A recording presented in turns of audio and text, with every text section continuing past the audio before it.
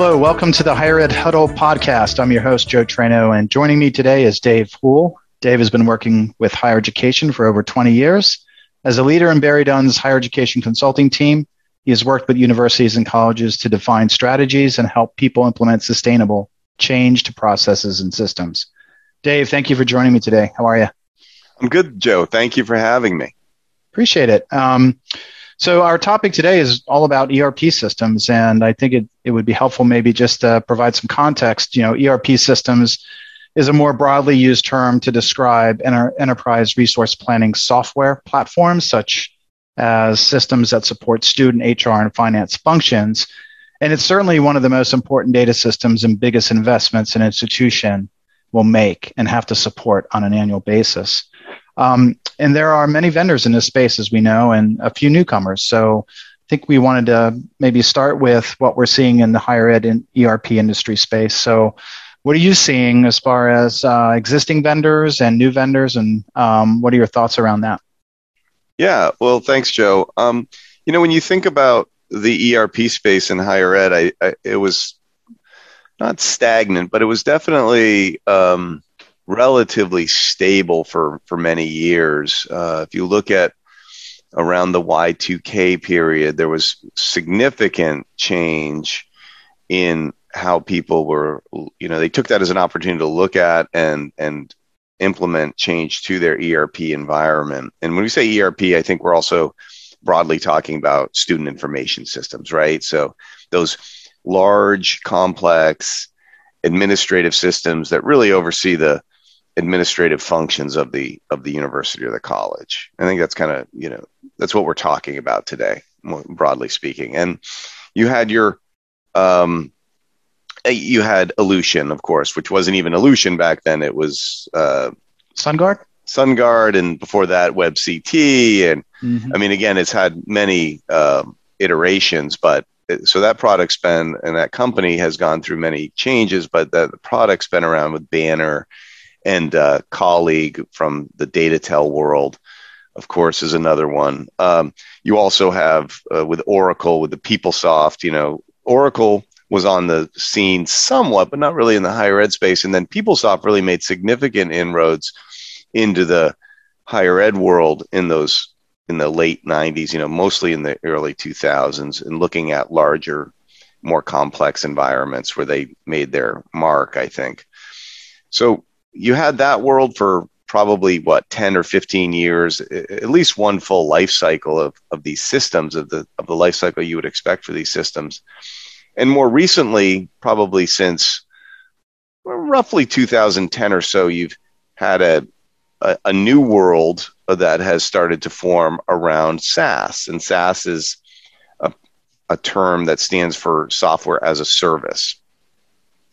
And our friends at Salesforce, if you're thinking about a SaaS example, Salesforce is the one I like to use because Salesforce was one of the first companies really to promote a native SaaS, software as a service platform. And for those that aren't familiar with Salesforce, I believe it's the largest CRM or customer relationship management software in the world today.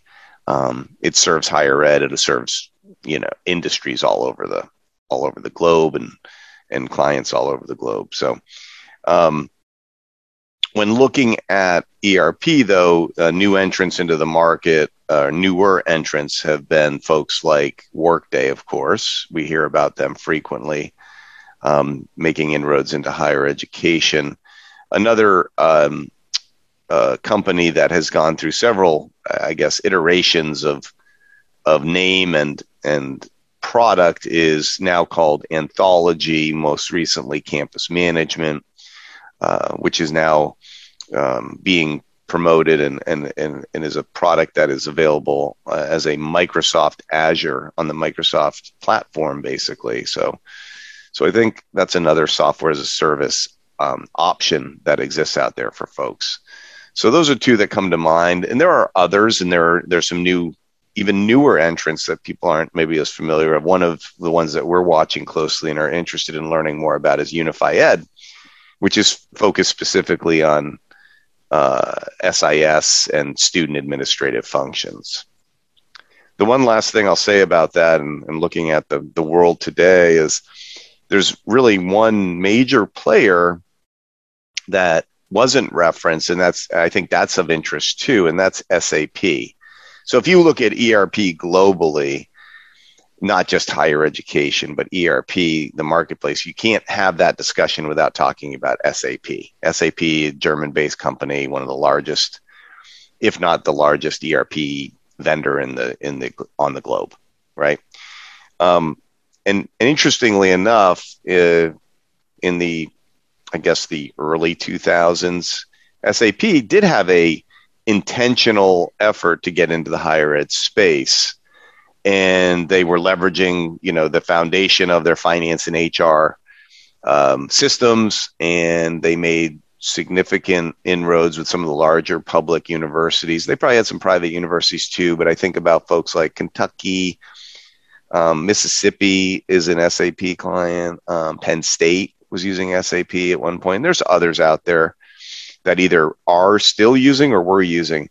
But what you see is SAP never did kind of come to market with a fully formed student product. So they were never able to, they were really never able to provide that holistic solution. And I think that's the difference between SAP and what they did or did not accomplish in their foray into the higher ed market space, and what we see now with our friends at Workday and Oracle Cloud in what they're attempting to do and provide a holistic, if you will, solution across HR, finance, and student administrative systems. That is helpful to hear you kind of give this historical look at the vendors and how they come to be. I think to this point, one vendor comes to mind is Unit4, which we really haven't heard much about. Although I believe a year ago, or maybe it's been a year and a half now, they spun off a company called Thesis that I believe is the student component of Unit4, and now that's really their primary focus.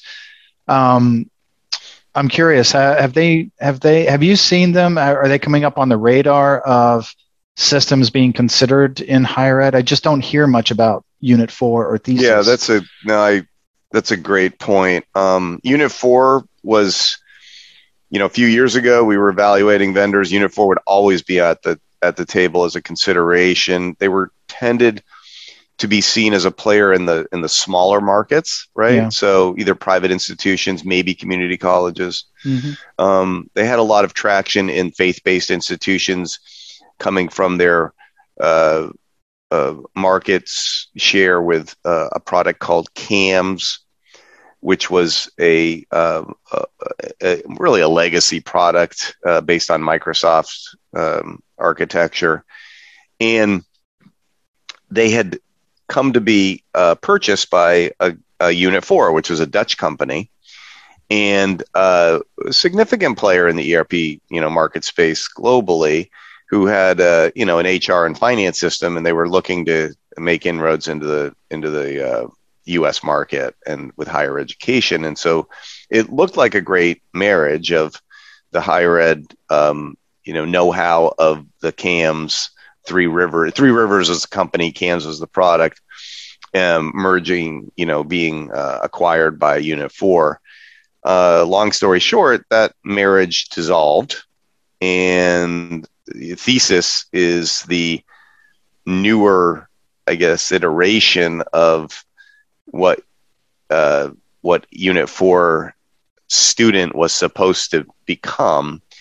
And that's a long way of saying, no, I'm not seeing Thesis out there very frequently. I'm not, I think they are probably focusing on a very niche space, whether that be faith-based, maybe they're going back to their roots, or other areas, but we're not seeing a lot of chatter or a lot of action from Thesis yet. And it's still to be determined, I think, Joe. It'll be interesting to see what happens over the next few years. I think there's still some change that we'll see. Yeah. So We'll stay tuned. Certainly, from a higher education standpoint, we'll keep an eye on this for sure. Yeah. I'm gonna switch to the topic of what we're seeing from an institutional perspective. So Sure. I think you provided a good overview of the last 20 years of some of these ERP vendors and kind of the direction that they're headed in. Obviously, SaaS is an area that we're seeing a lot of growth in. And in light of the pandemic, these past 2.5 years, institutions have had to pivot, looking at strategies to provide greater services to students from a remote standpoint, and also supporting this in these environments. Maybe you can talk a little bit about what you're seeing in the institutional space. What are some thoughts around clients that put projects on hold versus proceeding during the pandemic related to address some of the demand or need? What have you seen there? And maybe talk a little bit about some of the collaborations that you may have seen as well in the last few years. Sure. So I think what we saw, despite a global pandemic and all of the implications that brought forward, we didn't necessarily see a lot of pausing on projects that were already underway. So I think those folks that had committed to change they continued forward with that change. They may have done it at a more deliberate pace. They may have had to slow down, but that change did not stall for the most part. That's just our personal experience and our clients.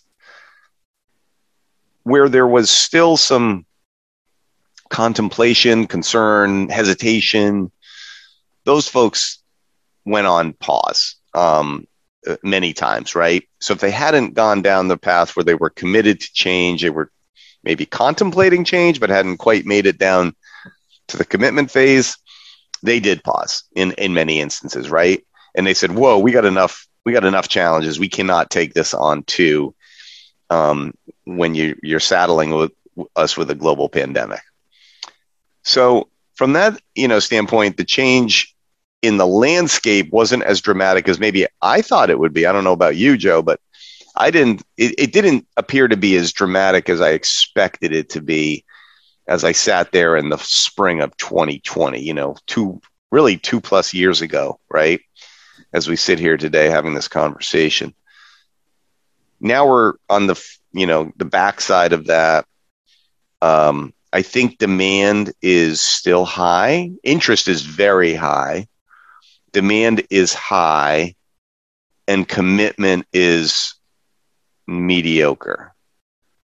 And maybe I should break that down a little bit, right? So yeah. I think what we've seen is we've seen a lot of hype. We've seen a lot of expectation set over the last 5 to 10 years that technology has changed. Expectations around technology have changed, and therefore the vendors will have delivered on that fundamental change, if you will, in how technology is delivered to the end user. And I always like to use, some people don't like this example, but it's to me the simplest and most relatable example that we can use, and that's Amazon, right? Most people at this point, we're all a customer of Amazon at some level. And if you're not a customer of Amazon, you can thank Amazon for revolutionizing e-commerce and providing a very relatively simple user experience for the end user, right? And I boil it down to 3 words: point, click, ship. I mean, that's as simple as that if you want it to be with the user interface that Amazon provides. And I think when you think about that, that's what the end user of the 2020s is expecting in the experience they have with software. They're expecting that type of user interface. They're expecting a high level of searchability on any word, any function, so they can quickly find what they're looking for. They want to have a native mobility in the user experience as well, so that this isn't a product that is built on a platform that wasn't designed to have to work off of a mobile phone platform, but off of a desktop platform. So those are all, functions I think that are expected now as we sit here in 2022 talking about ERP. And I say all that because I think, kind of going pre-pandemic, there was a strong push that we were moving in that direction, and that the ERP systems were catching up to what that user experience was expecting from their products. And I think we're still playing catch up, though, in some areas, in some products, on the user experience. At the same time, some of the newer entrants still have immature product functionality in many instances. And this, of course, is particularly true in the student side, right? Where you have your old line of products around, and without trying to offend anybody, I'll put Ellucian in that, where you have a proven, may not be perfect, but they had two proven under the Ellucian banner, no pun intended. Under the Ellucian company, you had Colleague and Banner. Uh-huh. And then, of course, Oracle had PeopleSoft, Campus Solutions. And then even Campus Management had their Campus Management student product, right? And those were all proven in the marketplace. They worked. People used them. They may not have been the prettiest. They may not have had point, click, and ship architecture, but they got the job done. They could support a student life cycle, right?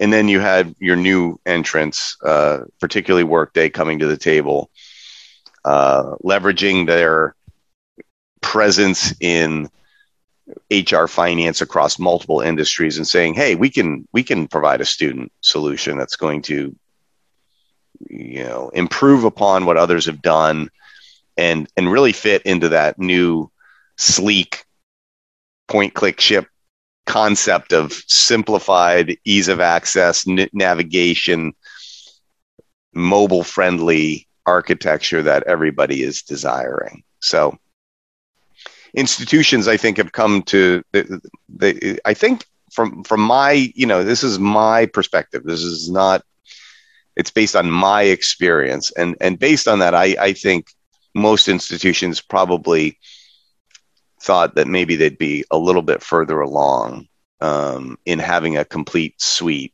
The vendors would have a complete suite of functionality as we sit here in 2022. And the reality is different vendors have different strengths and weaknesses, and it's always going to be the case. But I think those strengths and weaknesses are a little bit more obvious than, and maybe glaring still in some instances than we would have expected. So that's a long way of answering your question around, what institutions. I think, but around that expectation, I do think the reality has not necessarily caught up to the expectation or perception that was set maybe, even 5 years ago, even pre-pandemic, of where the trend was headed.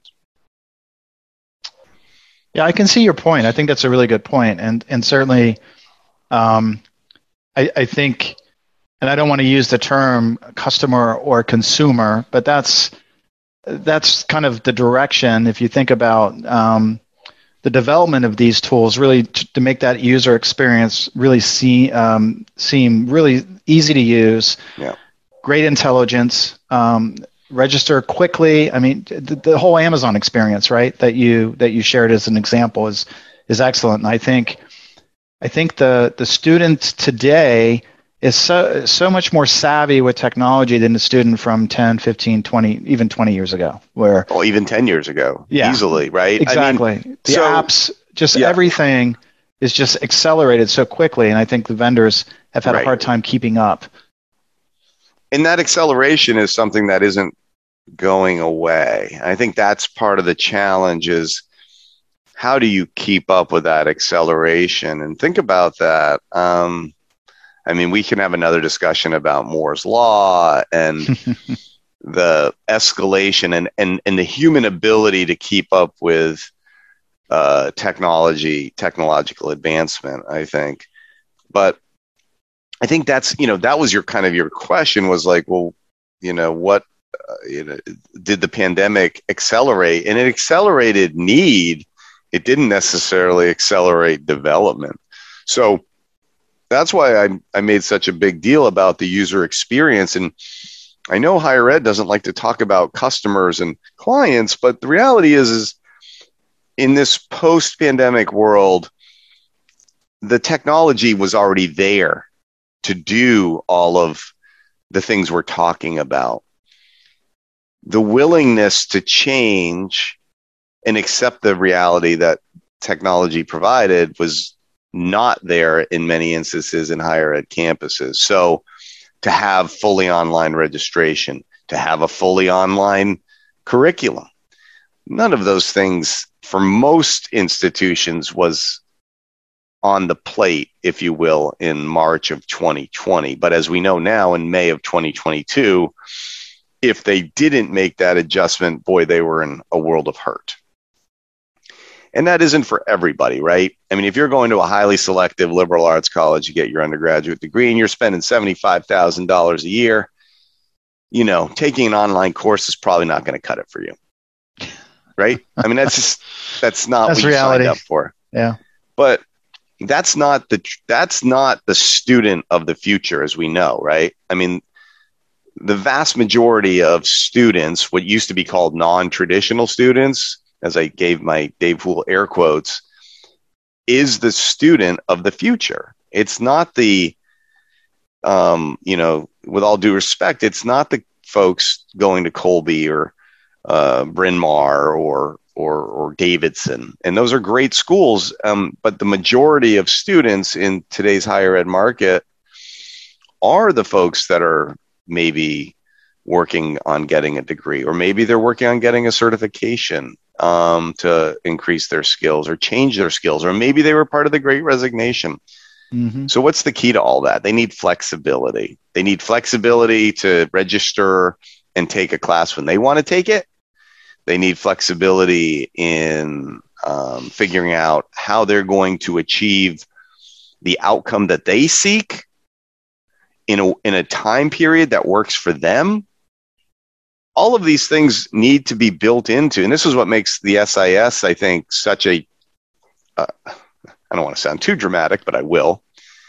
The holy grail of change is because unlike a finance system, which follows standard accounting rules, hopefully, doesn't matter which accounting system, the student systems of today need to be much more dynamic and flexible in how they meet the needs of a much more dynamic and flexible student body, right? Yeah, that's a good point. It kind of reminds me of the whole non-credit side of the house. That's always been a challenge for a lot of the ERPs that have been around. And I know that some of the newer systems have addressed that in some way, or there's bolt-ons for that. But that's just an example. But yeah, I agree. Yeah, and we're seeing that too, where the non-credit, how that, we're actually dealing with a client right now that is trying to manage its credit and non-credit worlds. And those worlds, although they have to be kept separate for reporting and tracking purposes, the student doesn't care about that. And the student is likely to have a foot in both worlds at many points in their life, right? Yep. Just because, Julie, a 28-year-old mom, working on an associate's degree at her pace, needs to get that associate's degree and, pick your discipline, doesn't mean that Julie doesn't also want to take a course in wildlife photography, right? That has nothing to do with her degree seeking goals, but it has to do with her personal goals of, just learning about photography. And she wants to do that. She doesn't care. She wants to do that as simply and as effectively and as efficiently as possible, because she's got to deal with picking up her kids from daycare and whatever else. I mean, that's the challenge of the ever increasing pace of technological change. And I think the stress it's put on vendors to meet that change where it exists in the minds of the end user. How do you think the vendors are doing, Dave, if you had to grade them in keeping up with, the demand that you mentioned and the features and functionality that students expect? Are they behind? Catching up? Well, I guess based on what I said, if I didn't say they were behind, I'd be contradicting myself. So I guess I'm going to say they're behind. But I don't know if it's their fault. And there's a number of factors there. Some of the vendors are private equity. Mm-hmm. So what is their incentive to invest in R&D?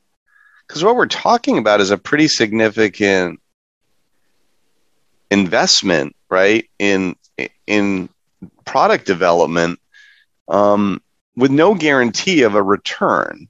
And at the end of the day, these are private companies that need to keep the lights on, right? They need to pay for themselves. I think that's one area of challenge. There's some vendors in that space, and I don't want to get into specific vendors necessarily. And I think other vendors are publicly traded, and they have that pressure, right, of trying to meet the quarterly performance of the shareholders, and that has its own strengths and weaknesses. And then you have still other challenges in the form of some vendors are serving higher ed as exclusively or almost exclusively, while other vendors are serving multiple industries. Higher ed maybe is just one little piece of their overall strategy. So how does higher ed get prioritized, and higher ed, needs for product development get prioritized over those other industry needs, right? At the end of the day, I think money is going to talk. So unless higher ed is indicating, it's going to make more money for company X than the automotive industry or the supply chain industry or the manufacturing industry, then I don't know how that company can justify putting more R&D and product development into higher ed functionality than it can those other industries, right? Yep, that's a good point. Let's shift gears. I think this would be a good segue into implications for higher ed institutions that are considering a move to a new ERP. What are some of the considerations that higher ed leaders need to consider? Yeah, this is really where the rubber meets the road. And there's several considerations to consider. One is, what is your pain? What is your level of pain in your current system? And that typically, folks that are having this conversation have had years of being on the same system. Typically over time, they have, they probably most likely have started out with an on-premise system, right? Where they purchased software, they implemented the software, they made customizations to the software as they implemented it, right, Joe? And as they went through that process, they struggled at times, and the implementation wasn't easy. It never is. It's it tends to be more than 1 year. Maybe it can be multiple years, but they succeeded, and they went live, and they went into production, and they had multiple years of using the software relatively successfully. And now they're maybe 10, 15, maybe 20 years removed from that initial implementation. And what has happened over that time is they've gone, slowly over time, they've incrementally continued to move away from baseline, right? So the product as it was released and upgraded over time does not reflect the product that the institution has at its campus today. And so that's left them a little bit on an island. So they're, they do have some type of maintenance contract with the vendor, but the vendor's really not, providing much of a service anymore, because over time the institution has customized and changed their product to an extent that has made it their own. And so that's the worst case scenario. And usually at 15 to 20 years, people are like, we got to get off of this now. And for several reasons. One is they may not have people in-house that are willing to support that system anymore. So they don't necessarily have a sustainable pathway forward. The company may not be willing to support, provide maintenance support going forward over time if they've gone off baseline to the extent that they no longer have a viable support model, right, to provide any type of support because they've customized. So those are two examples of, I think, where folks have, they're desperate, right? That's kind of where you don't want to be at when you're making a multi-year, multi-million-dollar decision. If you're there now and you're listening to this, then you need to think about how to change in a way that's let's maybe not solve everything in one fell swoop, but what can we do most quickly to alleviate our biggest pain points, and then work our way back to a broader strategy. Most folks are not quite in that bucket though, right? They're one or two steps removed from that, and they know they've got a legacy system that's really not working for them as well. It may not have the functionality on the things we've talked about already around user experience, navigation, mobile, native mobility built into the system. And the other big thing we haven't talked about yet is reporting, right? So what is the reporting capabilities of the system? And I think that's where we're seeing a lot of pain in today's world, is people just don't feel they have a good handle on their data. Data continues to proliferate. There are more demands for reports and reporting, but they don't have a good handle on where that data lives, who's ultimately owning and responsible for that data, and how it is managed. I mean, they get through it, they survive, they muddle through, and they get the reports they need, but everybody feels like, gosh, this seems like a heck of a lot of work, and a lot of time and effort and blood, sweat, and tears is put into this data management issue, and we just can't get our arms wrapped around it. And it's a lot of data. It's what? It's a lot of data. It's a lot of data, and it's proliferating, right? Yes. It's proliferating, and I think that's part of the challenge. Is so people are looking at these systems and they go, there's got to be a better way. There's got to be a better way. And that's partially true. I mean, it's partially true if you commit to using a system the way it was intended to be used, which is why it's so important when evaluating your needs to think about, okay, if you're in that, so those two examples are kind of moving towards the more extreme. But if you're in either one of those camps, then you need to be seriously considering doing evaluation, some type of assessment of where you're at and where you need to be, whether it's because of external threats, internal threats, meaning or weakness or challenges based on your staffing and your support model. You really do need to be reevaluating where you are at and where you want to be in 5 years. Looking at gaps.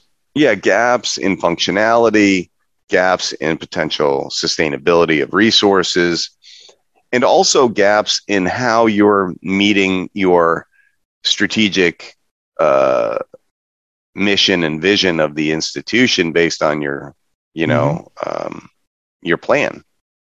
And we know 2020 was, I always love to say 2020 is probably the most ironic year in higher ed history because everybody had a vision 2020, right? Going into 2020, and they were going to do all these wonderful things and then 2020 was the vision. I can pretty much guarantee you very, very, very few people had envisioned 2020 the way 2020 turned out, right? So those strategic plans that have resulted since 2020 are quite fundamentally different in the way they've been influenced. And so how are your systems, your enterprise systems, which are intended to support achieving the outcomes of your strategic plan, how are they meeting those needs, or maybe they're not? Mm-hmm. How important is change management? I think it's probably, not to overemphasize it, but it's probably the single most important thing. And I'll say that for a couple reasons. As we continue to move, and we are moving to a SaaS model, right? Everybody's moving to a SaaS model, software as a service. So just in case we didn't make this clear before, in case people are still like, what's software as a service? Software as a service means that you don't own the software, you subscribe, you rent it. You rent software to meet your needs. You get on a subscription service. And the expectation or the give and take of that model is that you're providing financing to the software company to provide ongoing development and product development and support. That's really the value of software as a service. It has to be, number one, it takes you out of the infrastructure and the software, development business, which is where most higher ed institutions don't want to be in the first place. But it also is supposed to give you some sense of comfort that you're not going to be 15 years from now out on a island somewhere in the same predicament that you are today with a system that no longer has any viability outside of your institution. It works great in some instances for you, but once, 3 of your team members leave, you're up the creek without a paddle. So that's really what software as a service needs to, provide. And so change management, if you're not on that model already and you're not thinking in those terms of regular updates, vendor management, integrations, reporting, data management, change management has many flavors and nuances. It's about the people change and how you interact with your systems. It's about how you see the value and the outcome of the investment you're potentially making in a new ERP, right? And it is the fundamental desire to understand that you're going to need to look at all of your processes if you're going to fundamentally align with a software as a service product, because another limitation, and some would say a benefit of software as a service, is you don't get if it's a true software as a service, you cannot customize it. That's not what software as a service means. Software as a service means you meet the vendor halfway and you're adopting the best practices and the best processes that are built into that system. I think those are really good considerations for institutions that are considering a move. And I can't believe we're out of time, Dave. Where's the time gone? We could go on, and I think it would be good to have you back on and talk a little bit more about what we're seeing with lessons learned with institutions that we are helping go through this process, and others that we've heard. Yep. And I think it would be good for our listeners to kind of hear that firsthand experience, and so what we've learned from our clients. But I wanted to thank you for coming on today, and I think the topic is certainly a broad enough topic where we could spend a lot more time, which we will. But wanted to thank you for joining me today. Yeah, thanks, Joe. I'll just add one last thought as we think about maybe another topic, and that could center around benefits realization. So, there's all sorts of talk out there, and we've given a lot of chatter to it here today about what it takes going into and thinking about change. But I think it would be a great topic to talk about, what does change look like, coming out the other end.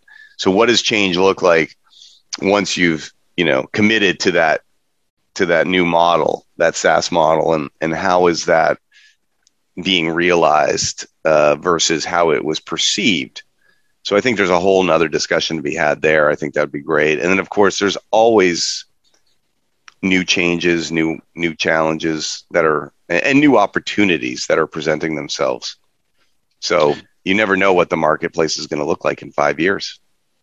Yeah, that's a good point. And I like the idea of maybe looking at the vendor landscape on a regular basis, maybe a couple times a year. Yeah. As we know, there's quite a bit of movement and change in the ERP vendor space. So that would be great to have you come back and talk a little bit about that as well. So all right. Thanks again, Dave. Yeah, really thanks appreciate for having it. me. I'm sure our listeners will gain some insight from this episode. You can find our podcast on iTunes, Spotify, SoundCloud, and Google. Check back next month for another great topic and guest. Until then, stay well.